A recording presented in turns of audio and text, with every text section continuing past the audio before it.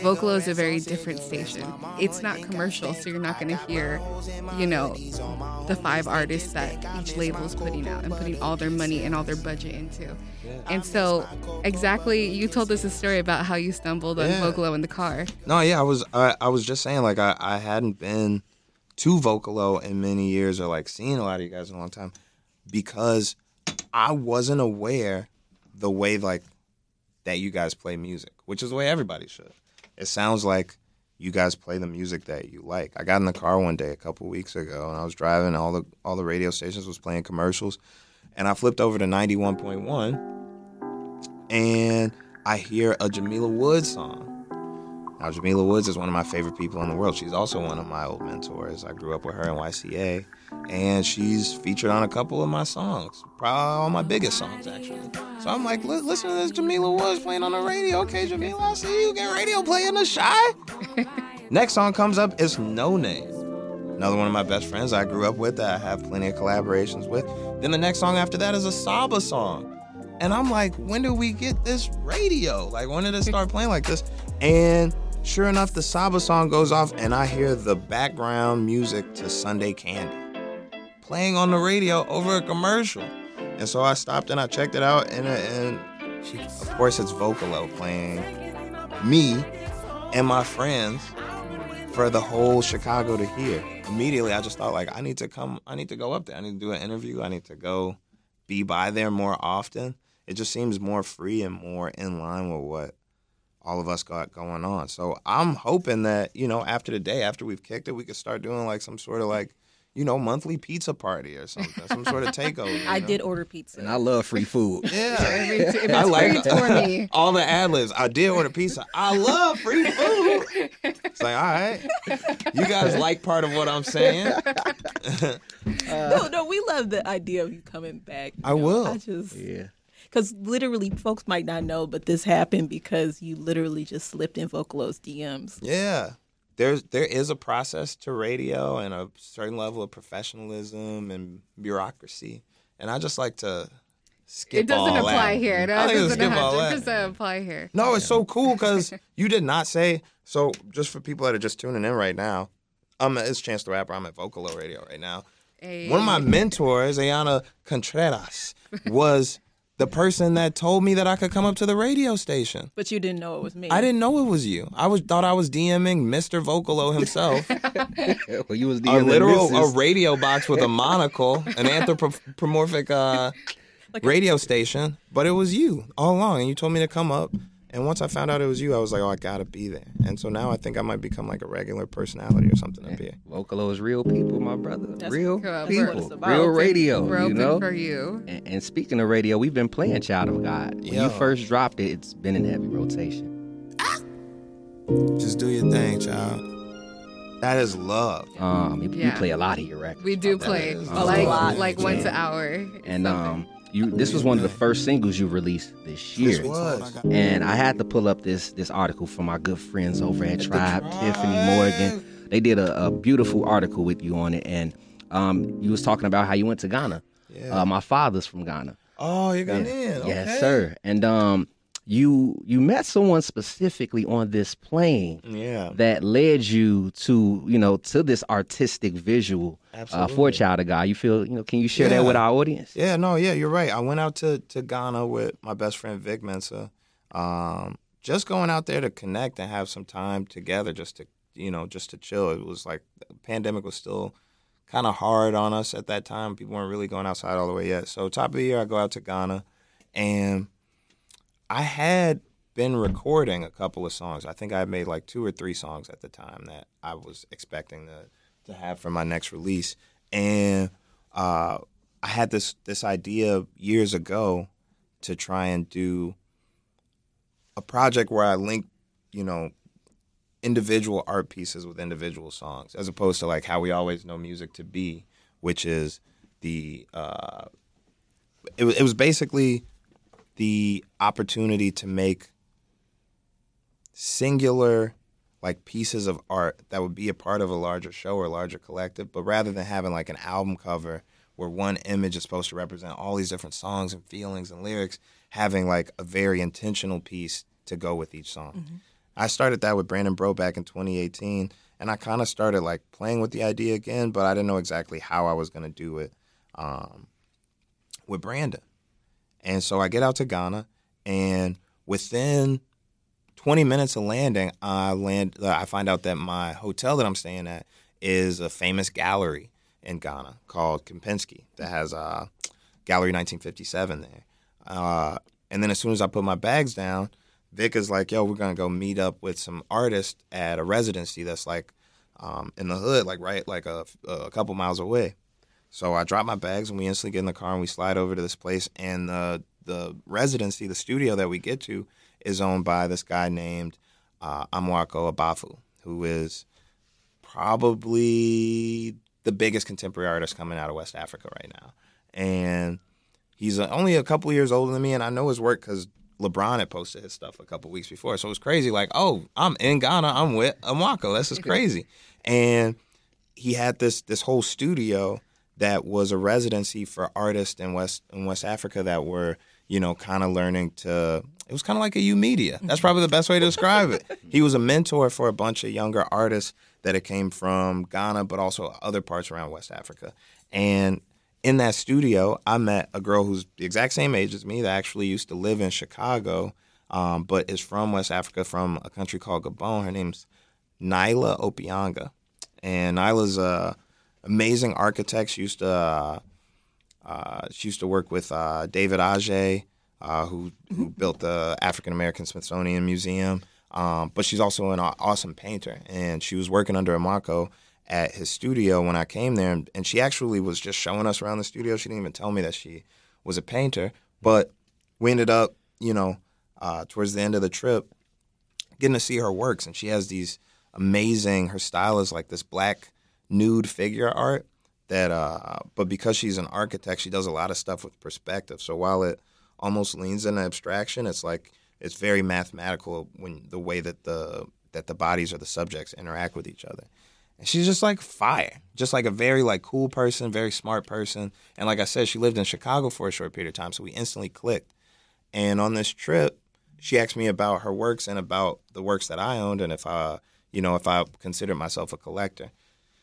And me being Chance the Rapper, I'm always, you know, super communist. Like, I hate any type of like anything that's not, you know, for the people. I was like, I'm not a collector. You know what I'm saying?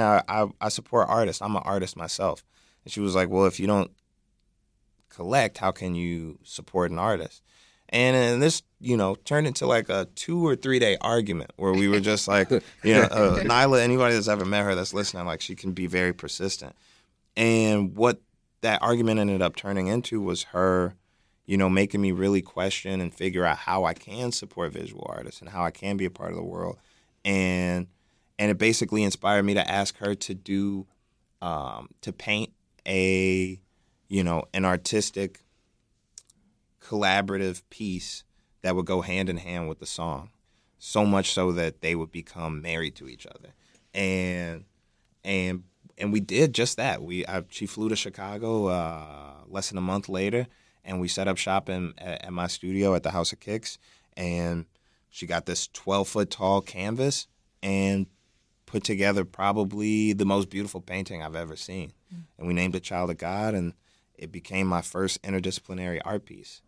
And since then, I've just been trying to work with different artists to like make a visual piece that really feels like a tangible song. That's like my biggest issue with my form of art is like my work is real, but it's not tangible. You know what I'm saying? And so now I feel like for years and years and years to come, Child of God will be, you know, in museums and in schools and studied and talked about and seen as a physical thing. The idea of it is contained within this object. Would you look what God did? Yeah, you know, how He brought y'all together like that. That's amazing. Now, to this day, she's still very influential in my life. She introduced me to Giannis Davy Gabinga, who's an amazing photographer who did the artwork for The Highs and the Lows. people rock with me and want to work with me, but you got to understand that like the art world is a whole separate monster. And it's not exactly the same, but the same way that we deal with like clout and clout chasers and, gatekeepers and all that stuff, that same stuff is there, but their space is white dominated, like visibly. So we get like a pseudo respect where they get like little to no respect. You know what I'm saying? Like we get a fake, like we run this thing and we get to believe that hip hop is being, the gears are turning by black people. But their work is what finances and keeps, Art Basel and Venice Biennale and Freeze and all these festivals going. But when we come there, and I've seen it before because I've gone to a few art fairs, we kind of gotta like, talk like this. It's just like a whole thing. I'm Ayana Contreras, and you're tuned in to Vocalo in Conversation with Chance the Rapper. I saw you tweet this recently, Chief Keef. Huge impact he's made here in Chicago. Yeah. You tweeted him, hey, take a trip to Ghana with me. Yeah, let's go to Accra. And he tweeted back. Yeah. Is that going to happen? We're still trying to figure it out. The trip is in like 9 days. So it's tough. We're trying to figure out this passport situation right now for him. But I think like what some people don't know is that Ghana is kind of the capital of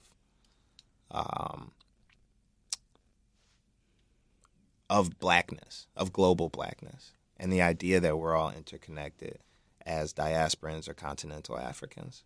So the first president of Ghana, Kwame Nkrumah, who actually spent time studying in the U.S., went to a HBCU, came back to Ghana, and which at the time was called the Gold Coast. The English named it that because they said there was so much gold there they could just walk down the beach and collect it. This place had been, colonized for like 100 years. He came back with this radical idea that they could be their own nation and they didn't need some foreign powers to be in charge of their way of life or dictating their culture. And so, just like most African leaders in the 50s and 60s, he was jailed for trying to do what was right. But eventually he got out. He became the first president of Ghana. He changed the name to Ghana after the Ghana Empire and made it very prevalent that this country was the beginning of a black revolutionary thought and the connection of black people across any nations. And so he was inspired by Marcus Garvey's UNIA and the Black Star Line shipping company that used to take black folks from the Americas to the islands, all the way to Ghana, and created a workforce and taught people in trades. But Marcus Garvey always had this idea that, black people anywhere in the world all have a home within each other, and there should be some interconnectedness. So when he started the country, he made their flag to have the black star in it as a representation of this global blackness. And when you go there, when you get there, the comfort that you feel from complete strangers and the celebration of yourself and the lack of otherization. Like, I've never felt so regular in my life. It was an awesome feeling just to be, in a space that's filled with pride and love and, culture and also not feel like I'm doing something else. I don't even know how to describe it. It's something you kind of, I guess, got to go there to feel it. But yeah, I want Keith to come out there. I want everybody to come out there. And I think like what something that I want to make sure is understood is that I think this new revolutionary black thought is not intrinsically tied to land or like, owning spaces in other places or like a physical move back to Africa, but it is in understanding that connection is needed and empathy is needed across nations and across seas. And I think like whether you get to go to Ghana or not is not what it's all about, but it is about understanding that we are all one people. One thing I'll say is I think, and I don't know how much you know about this, and this is really great to hear. I've actually been to Ghana before, so what you're saying to me is bringing back a lot of memories.